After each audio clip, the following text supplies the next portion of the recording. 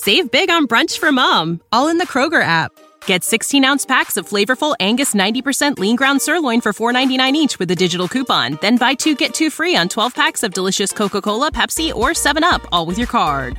Shop these deals at your local Kroger today, or tap the screen now to download the Kroger app to save big today. Kroger, fresh for everyone. Prices and product availability subject to change. Restrictions apply. See site for details. Welcome to All the Wiser. I'm Kimmy Culp. All the Wiser is a one-for-one podcast. For every inspiring interview you hear, we donate $2,000 to charities around the world. I believe in the power of storytelling to inspire us all to think differently about the world around us. So, I have combed the country for some of the most jaw-dropping stories you have ever heard. People who have been to the brink and back, stories of survival against all odds, and whose lives have been changed in unthinkable ways. Today's interview is with Kristen Gray. In 2015, Gordon and Kristen Gray were living a great life in Los Angeles. Gordon was a successful producer of beloved films like Miracle and McFarlane, and Kristen, a stay-at-home mom to 2 happy and healthy little girls. In March of that year, their lives would be forever changed. The couple was told their 4-year-old daughter, Charlotte, had Batten disease. It was a disease which would leave her blind, immobile, cognitively impaired, and gone by the time she was 6 to 12 years old. Doctors handed them a pamphlet, told them to go home, prepare their house for wheelchairs, and kiss their daughter every day.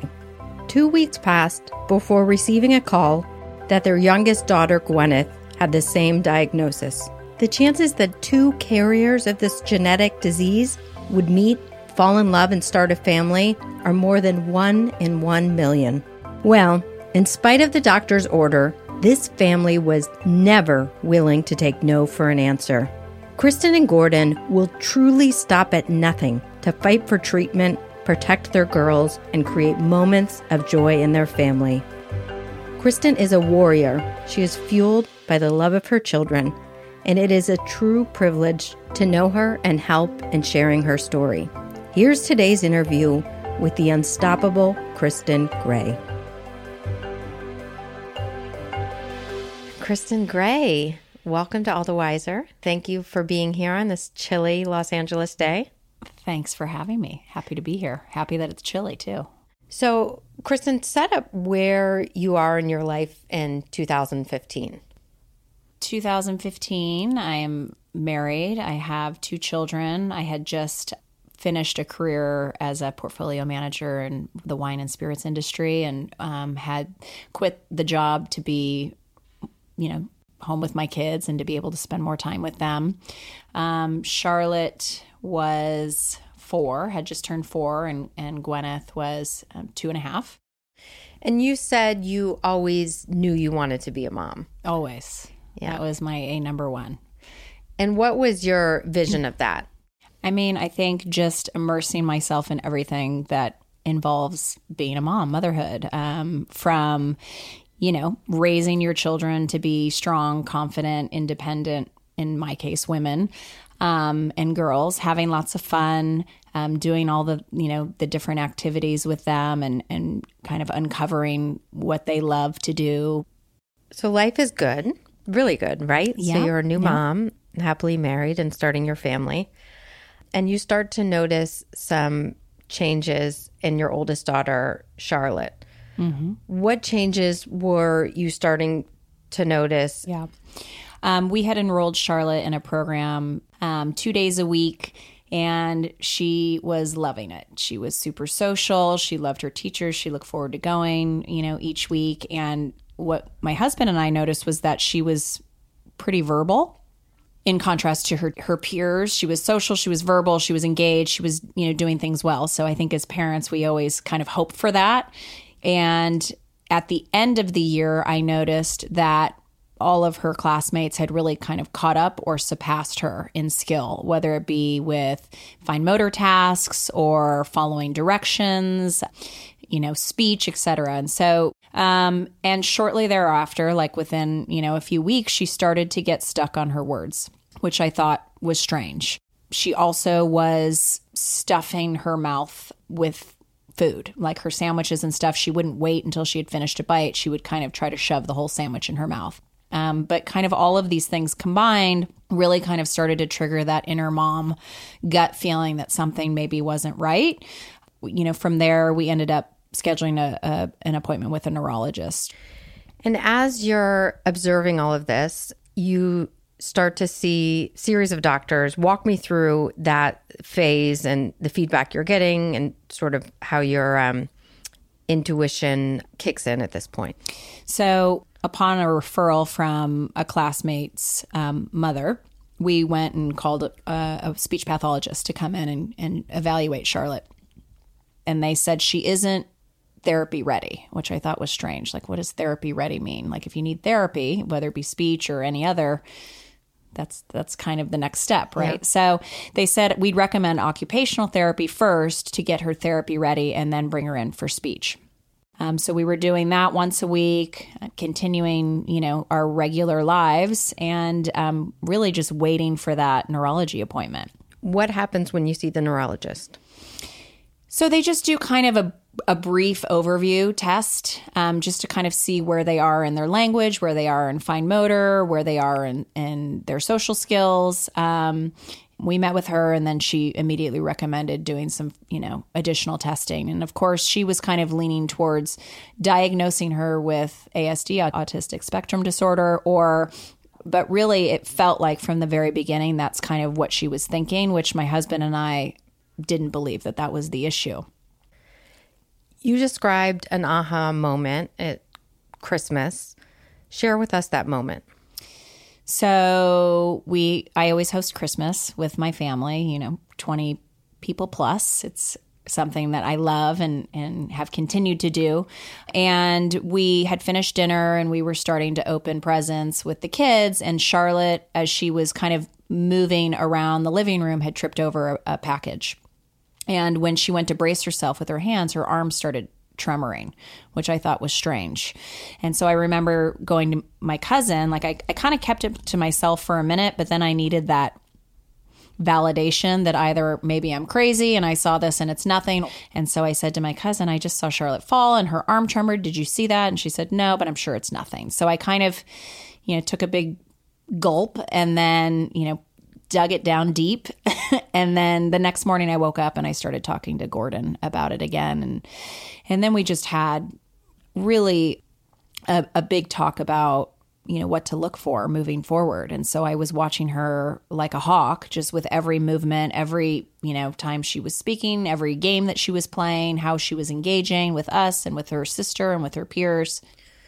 And I know you're at this point calling the neurologist, sharing that this is happening, and doctors are still saying, it's an autism seizure, or they're sticking with this diagnosis. She basically said, look, she's on the spectrum and children that have autism also have the propensity for seizures. And that sounds like it was a seizure. And so. And what is your intuition telling you at this point? That's not the issue, that it must be something much bigger.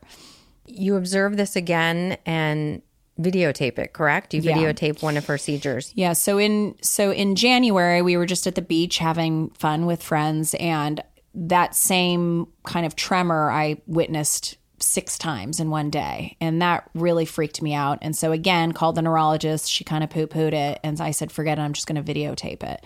If we're not going to schedule an appointment, I'm just going to videotape it and you can tell me what you think. And so I did videotape it as she was climbing into the car, and she immediately scheduled the EEG. So you have this tipping point. Mm-hmm.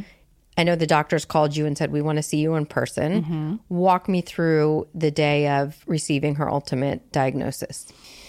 So we knew when we got the call. So she had her EEG. It was actually 4 or 5 years now to this week. They started her on a seizure medication called Keppra. And her EEG wasn't horrible. It just was abnormal. And I remember kind of going and not knowing. We were planning to put Charlotte in ski school prior to the EEG and prior to all of this stuff being uncovered. And we still did. We still put her in ski school. We just, asked them to take care of her and really look out for any movements or things out of the ordinary.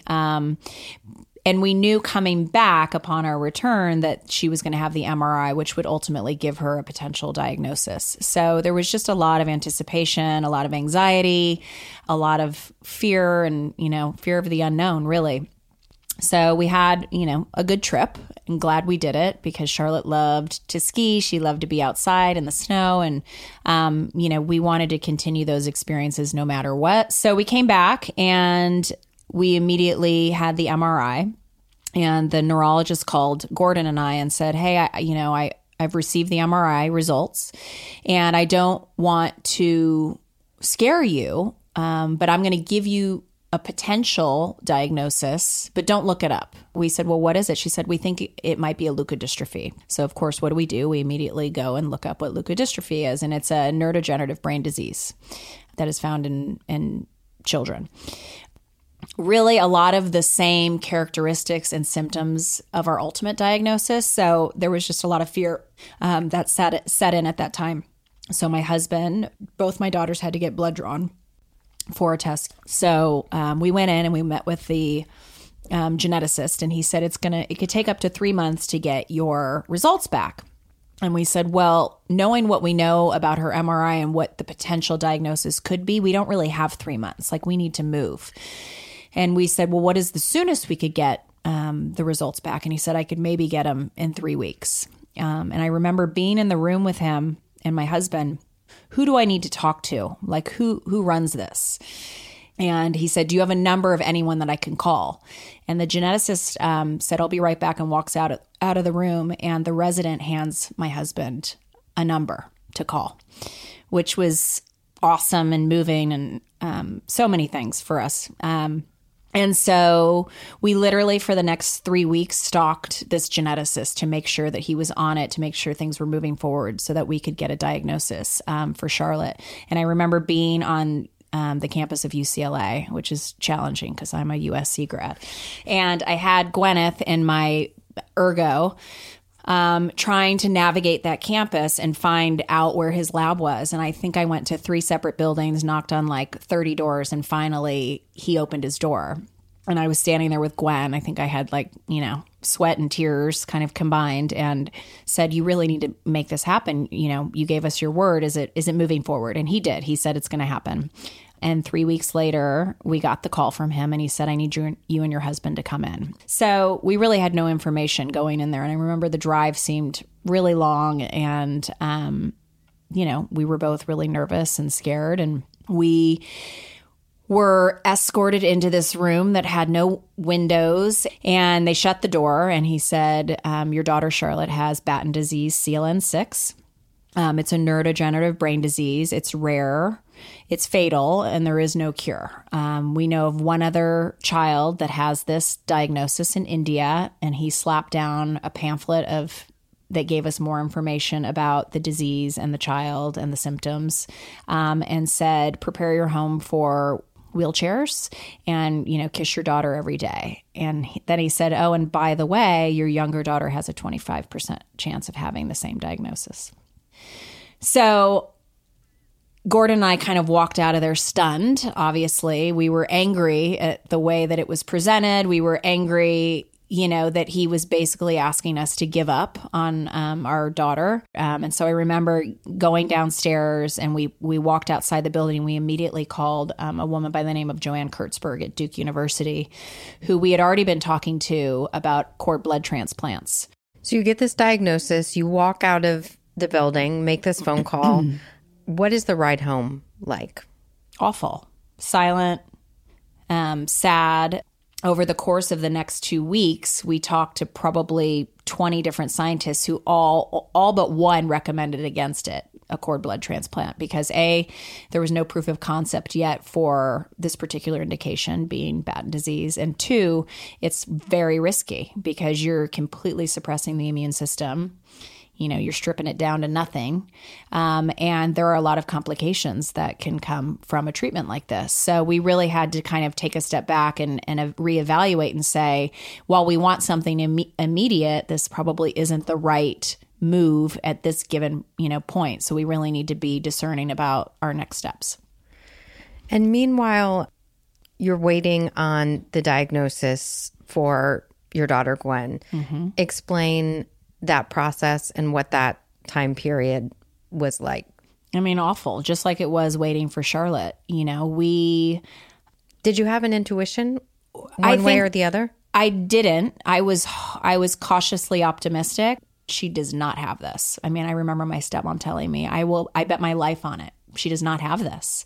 And I'm sure a lot of that just comes from that motherly support where she wanted to be supportive and really be encouraging that, you know, we were going to have one, you know, shining light in this very dark time. But it was excruciating. But we were already kind of focused on what was happening with Charlotte. So we kind of just put that to bed at the moment because we were so focused on finding as much information as we could and connecting with the right people.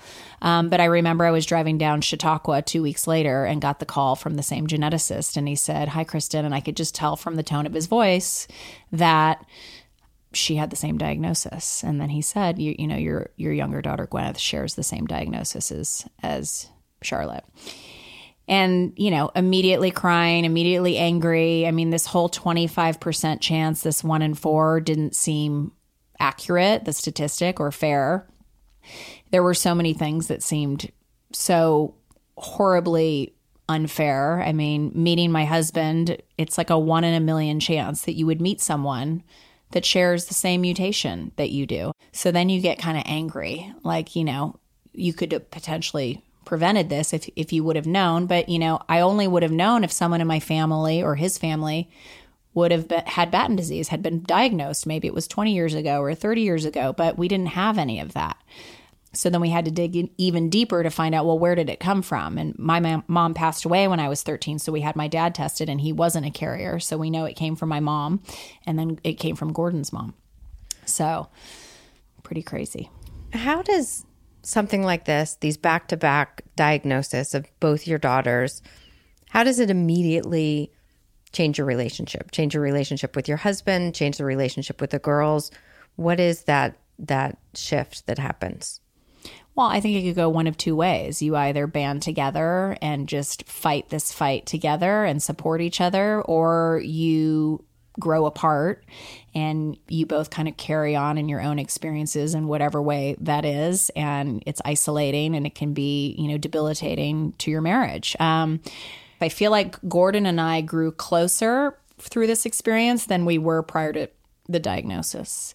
And as far as the relationship with the girls, it was, you know, then you're wanting to spend more time and do more things and plan more for the future. But I don't think Gordon and I ever allowed ourselves to think that this was going to be a terminal thing for our girls. I think we decided to carry the mindset that we were going to fight this and we were going to overcome it in whatever way that was. We didn't know at the time, but that this was not going to be our journey. Did you share anything with Charlotte? I mean, I'm assuming she's old enough to sort of have a conversation at this point.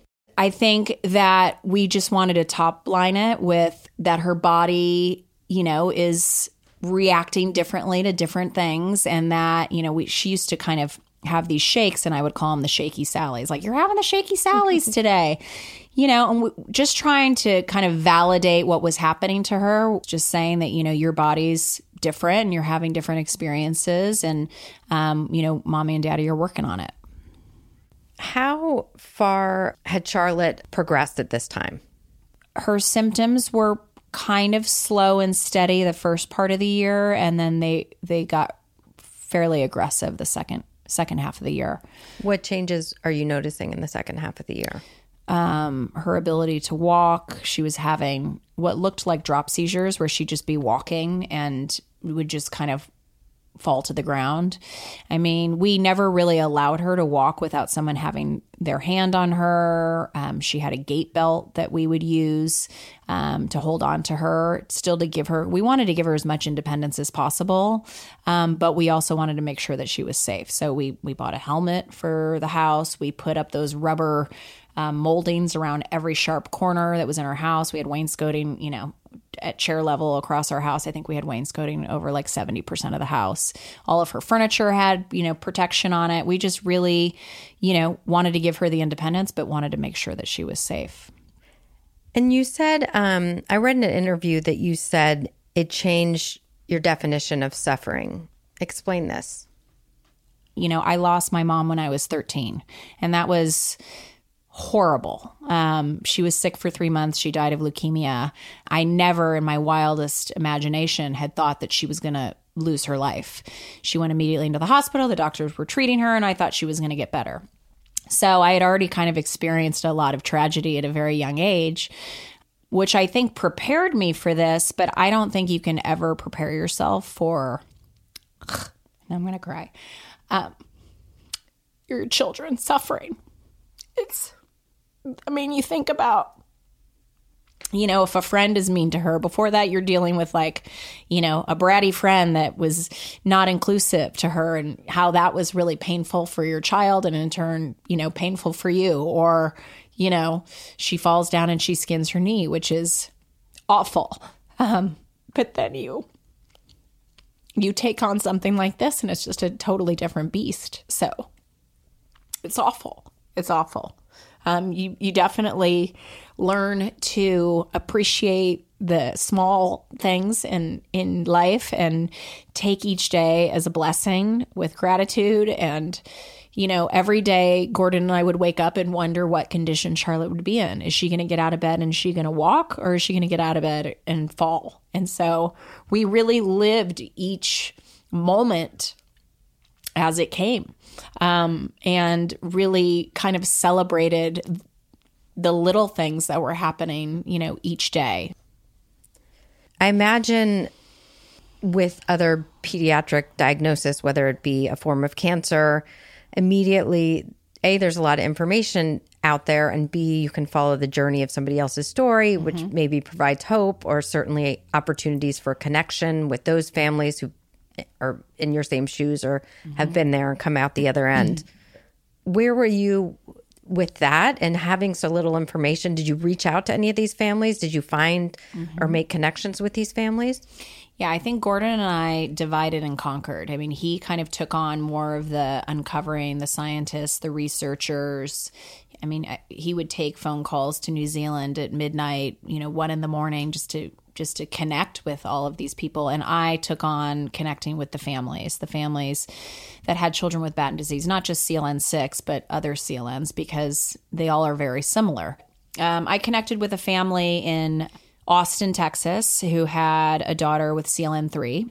I remember the mom saying to me, you have to fight your own mutation. Don't go and try to fight Batten disease as a whole, because there's 14 different types of Batten disease. You need to fight Batten disease CLN6 for your girls. And then I spoke to a family in Chicago who, ironically, we had mutual friends. That's where I grew up. We had mutual friends, and they had 2 children, a boy and a girl, that were diagnosed with CLN2. Again, another form, but very similar. But he was a huge advocate for his kids and had started a foundation. And I think I probably spoke to him every day for the first 2 weeks. The Batten Disease Support Group is based in Columbus, Ohio, and they have a conference every year. And Charlotte was diagnosed in March. The conference was in July. And I actually was warned by some parents, like, I don't know if you want to go to this conference. It's really emotionally hard because a lot of the children are there. And I said, well, I have to go because I have to meet with all these researchers. I have to see face to face, who these scientists are and what they could potentially do. And at the time we had started conversations with them. My stepmom, the girls, and I flew out to Chicago and went to the one day of the conference. And it was awful. It was awful. It was awful and great. It was great because I was able to connect face to face with a lot of these families that had really helped guide me. But it was awful because I was seeing late stage progression of Batten disease and potentially what could happen to my children. And I remember, one of the parents saying, why don't you come and meet my son? And I went into this. It was in a banquet hall and there were a bunch of different rooms. And I went into this room and there were just a bunch of, kind of cots on the floor where all these children were laying so that the parents could attend the conference and have their children be looked after.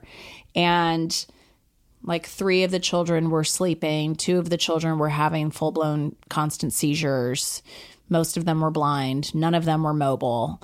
And it was just a big, harsh, taste of what could be our reality. Because Gordon wouldn't go. Gordon couldn't handle it. He couldn't handle any of the stories, the pictures. I didn't even join the BDSRA Facebook group because I couldn't hear the constant trials and tribulations of these families because it just was too emotional for me.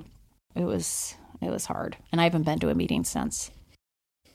I wouldn't go back either. Mm-mm. So basically, you find the right team of doctors eventually and specialists, which I know was a long and complicated road. And you come up with a 3-part plan with the intention of saving your daughter's lives. Walk me through that, if you will. I mean, there were 3 main areas in these brain diseases that you can focus on, and a lot of diseases. Regenerative medicine, so stem cell therapy, small molecule therapy, finding a drug out there that could potentially slow down the progression of the disease. And I was calling that my great white hope that could slow down the progression of the disease. And then the last, which was the most promising, was gene therapy. So basically replacing the mutated gene with a correct copy of the gene. So that was kind of our 3-pronged approach. And I remember, some of the families that had been on the journey far longer than we had, maybe 4 years, saying, don't go after gene therapy. It's going to take 5 years or more. And we knew that our girls didn't have 5 years. And so we kind of just were throwing things up against a wall to see what would stick, really. And then we were introduced to Dr. Brian Kaspar at Nationwide Children's Hospital, who had successfully completed a spinal muscular atrophy using the gene therapy method. And we called him, my husband called him and said, here's our diagnosis. Here's what we'd like to do. We will give you as much money as you need to move forward. And Dr. Kaspar said, I have a daughter named Charlotte, and I will charge you only what my cost is, and I want to fight this fight with you. So that was great. There's obviously a cost associated with this, and the cost is significant. How many millions of dollars did you need to raise, and what was the timeline in which you needed to raise it? I mean, we were told a lot of things, but kind of the top level was it's going to cost you $10 million. So you need to raise $10 million. And so, in June of 2015, as we're being told this, we started our foundation and really we're off to the races with fundraising. We did a huge social media campaign that was supported by a lot of my husband's colleagues in the entertainment industry, and we raised our first $1 million. So that was kind of our first big, we could breathe a little bit because we knew we had some money to fund these different research institutions. But, all in all, I think, the gene therapy alone was $4.5 million. So Gordon is a accomplished producer in the entertainment industry, and you live here in Los Angeles. There was a great swell of support within the community and in the social media campaign, which made a big impact. And I know there was everybody from Mark Wahlberg to Jennifer Garner sort of reaching out to people, and just a swell of support, I imagine, and your friends and family and all the people who love you guys. What is it like to be on the receiving end of that swell? Very humbling. I think, the first hurdle is really exposing yourself and making yourself and your family vulnerable to share your story. So that was hard. But really, our community and our family really did step up. From one of my best friends from college starting and hosting a tea at her home, which was 200 women. She put it together in probably 2 weeks in Brentwood, and everything was donated, everything from audiovisual to the tent to the catering to the, wine and spirits it was unbelievable. We did not spend $1 on that event other than people's time, which was kind of mind-blowing. But in 4 hours at this tea, we raised $200,000, which was unbelievable. Another mom friend so Charlotte's best friend was this girl by the name of Avery, and I became very close with her mom, Kristen. And Kristen hosted a music event at the Atom Factory through her connections. Again, another 200-person event. We had a silent auction and had the support of a lot of my new mom friends who I think were also really impacted by this because they knew Charlotte and their children were friends with Charlotte. And I think it really hit home, for them as well. And so lifelong childhood friends in Chicago hosted the largest ever sit-down dinner in Naperville, Illinois. And this is all within the first 6 months of receiving the diagnosis. So, I mean, it was pretty fast and furious and we were constantly in motion, which I think also helped keep us and our minds busy. Just seeing the outpouring of constant support from lemonade stands to bake sales to, kids wanting to have a concert for us. I think a lot of these families use it as an opportunity to empower their children to give back and to be grateful for their health. And that was really cool to see. Yeah, I bet. I love that. So eventually you raise the money to fund the trial and the treatment. And am I correct that you not only raised it for yourself, but there was 13 other families around the world that participated? So we actually launched the first phase with only six kids. And we didn't even have those 6 kids yet. We didn't know who those 6 children would be. We knew that, Charlotte and Gwyneth had the diagnosis, but even with the diagnosis, they weren't guaranteed treatment. And Charlotte was progressing fast. And so it was a really scary time leading up to the treatment because there's a protocol in place. And if she isn't walking a certain number of steps and isn't saying 10 words, then she might not be enrolled in the trial. So we started with an N of 6. And then after those 6 children were treated, we went back to the FDA and asked to treat 6 more. And what did the process of the trial entail? People are envisioning participating in this trial. What does that look like for a family? So a lot of families would hear about it. Once they received a diagnosis, I was usually the first person they reached out to because on our website, I have my own personal email just so I could help guide the families, if they did have this unfortunate diagnosis. And then I would connect them with the hospital. So it is a long, arduous process, but I think every family that knows that they could have the opportunity to treat their children welcome it.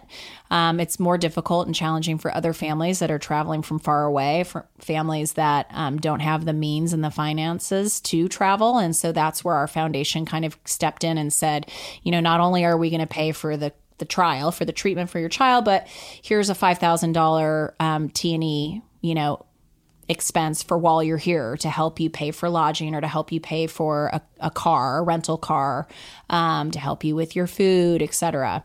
And then American Airlines stepped in with the flight miles, providing to families to fly to and from for the 2-year period of time, which was, amazing.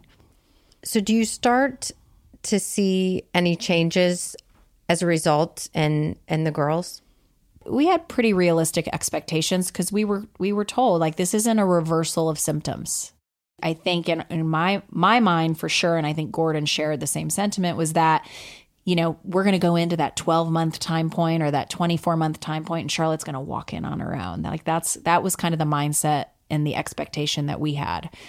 And over time, we had to kind of change that expectation because it wasn't happening as fast and furious as we had hoped. And what was the result for Gwyneth?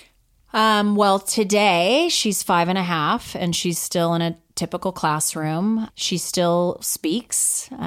She rides her scooter. She swims and still enjoys the same things that a typical 5.5-year-old would. And she has a great love for life. And she is much further along at her age than Charlotte was at 5.5. I can't rest on that anyway. I have to, in my mind, just keep working on things. Science is moving fast, but I don't think that we have fully uncovered and discovered the cure. Has there been one part of Charlotte's loss that has been the hardest for you to watch? Yes. And I'm going to try not to cry again. Just her joy, her spirit. We just want her to be happy. So she doesn't walk fine, we'll carry her. She doesn't speak, we'll help her communicate in other ways. Just had such a bright, sweet spirit about her. And I think this disease has taken that away from her. And while she still has joy, and that really kind of dictates what kind of day I have. It's fewer and far between. I mean, you don't see her smiling like she used to all the time. And I mean, she doesn't complain. She is the best patient ever. That's kind of how she's carried herself through this whole journey. And I think it speaks to her soul. I mean, she's a light. She does have a way about her of connecting with people without kind of the spoken word. I love that. Yeah. That's beautiful. We are going to talk about your superpowers now. So to date, you've held 110 events, raised $6.4 million. My guess is all these numbers are more. This is on the foundation website. So millions and millions of dollars, over 100 events. And then you decide, on top of all of this, to start a school. Explain why that was important to you and what needs the school meets for the families. I just found that I was driving around a lot, from schools to therapies. I was sitting in these lobbies of these therapy centers, meeting parents like me who were sharing the same frustration. Where am I going to send my child? There isn't a place for my child. And so, it just kind of put a bug in my brain about the need, but I didn't pursue it immediately because I was busy taking care of my girls and just kind of getting back to our life. And then I met a mom that was just as motivated as I was, who shared the same sentiment. Like, there is no place for my daughter. Her daughter had a rare disease. Her daughter was nonverbal. And I said, well, why don't we just try to start something? So we found 2 schools up in Northern California that sounded a lot like what we wanted to do, and we toured them. And they kind of said, look, we'll give you the template. We'll give you all of our documents, our program information, whatever you need to start something in Southern California. And that was kind of the tipping point to us saying, let's just do it. I've already started one nonprofit. What's the big deal? We'll start another. There are a lot of displaced families out there that are just kind of making it work with, the schools that the IEP team recommended, but have never really felt fully satisfied in what it was providing for their child. I mean, it's hard on us, but it's really harder on the children because all they're doing is getting carted around to all of these different people. So why not create an environment where all of that can be included in one place? And so that's what we did. And how many families are there today? So we have 6 children. Our team is exceptional. And everyone is motivated by the same thing. And that is like the health and joy and wellness of these children. So it's been really cool. It's amazing. Kudos to you, my friend. Thank you. I know you're at the school 5 days a week. I imagine shuttling Gwen back and forth to school appointments. How you even found the time to sit down with me today. Where do you find your strength? I think through the eyes of my kids. I just look at them every day and know that that is my fight. And that is what drives me. And of course, I'm sure losing my mom at a young age and having a great role model as a father and an amazing brother and extended family support, helped kind of guide me and mold me into who I am today. But I really believe that, these 2 little girls are, what drive me every day. Do the dark moments creep in? Of course. Yeah, of course. I don't do dark and depressed well, even when my mom was sick and passed. I can't handle that feeling.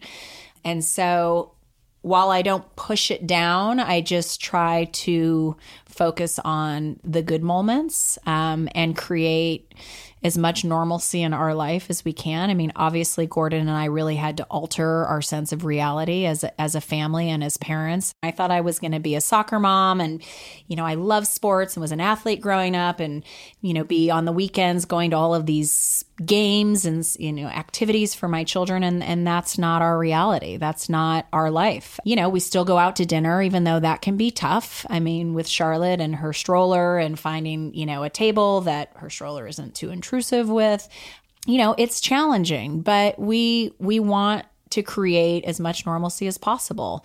We've just had to make adaptations to to our life. And, our hope is we'll continue to be able to share in these moments with our girls, for as long as we're alive as parents. But we just don't know if that's our reality. And again, I just try not to think about that. But yeah, I go to bed sad and, frustrated and angry.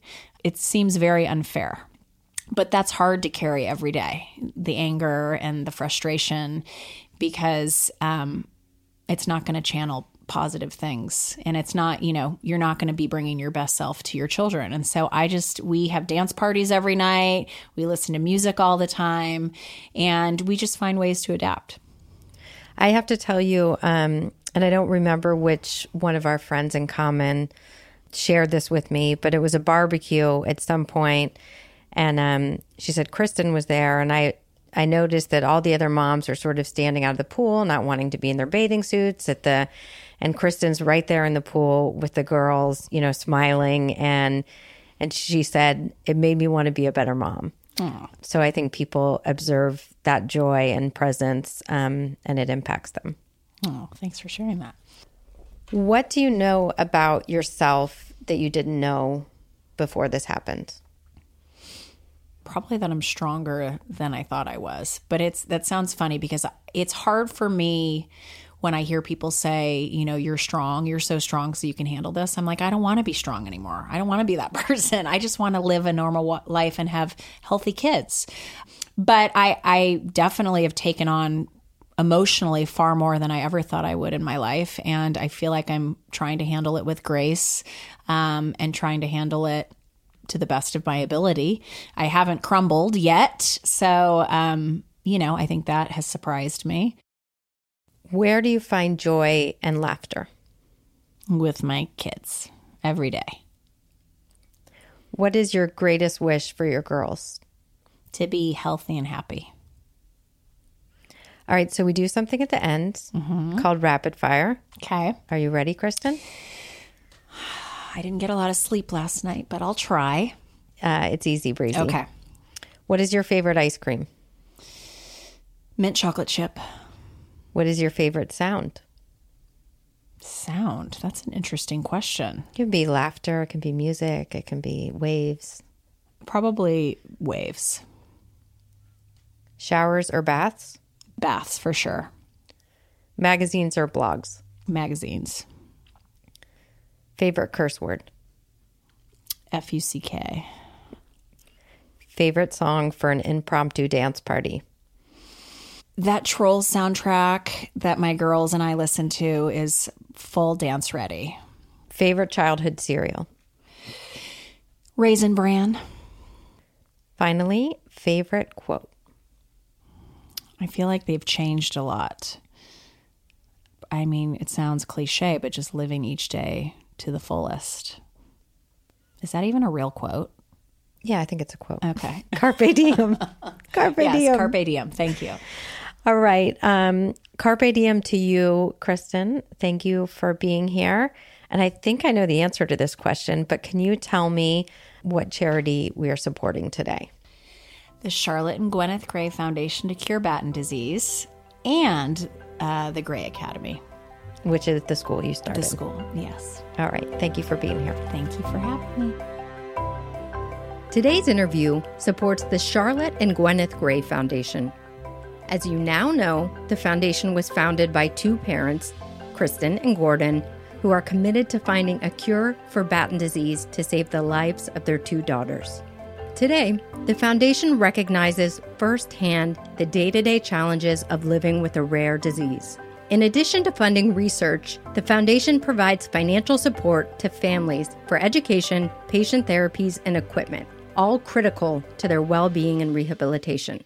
To learn more about their remarkable work, you can find them at www.curebatten.org. That's www.curebatten.org. Thank you for making the time to listen. We hope you learned something new, and today you will hold the ones you love a little closer.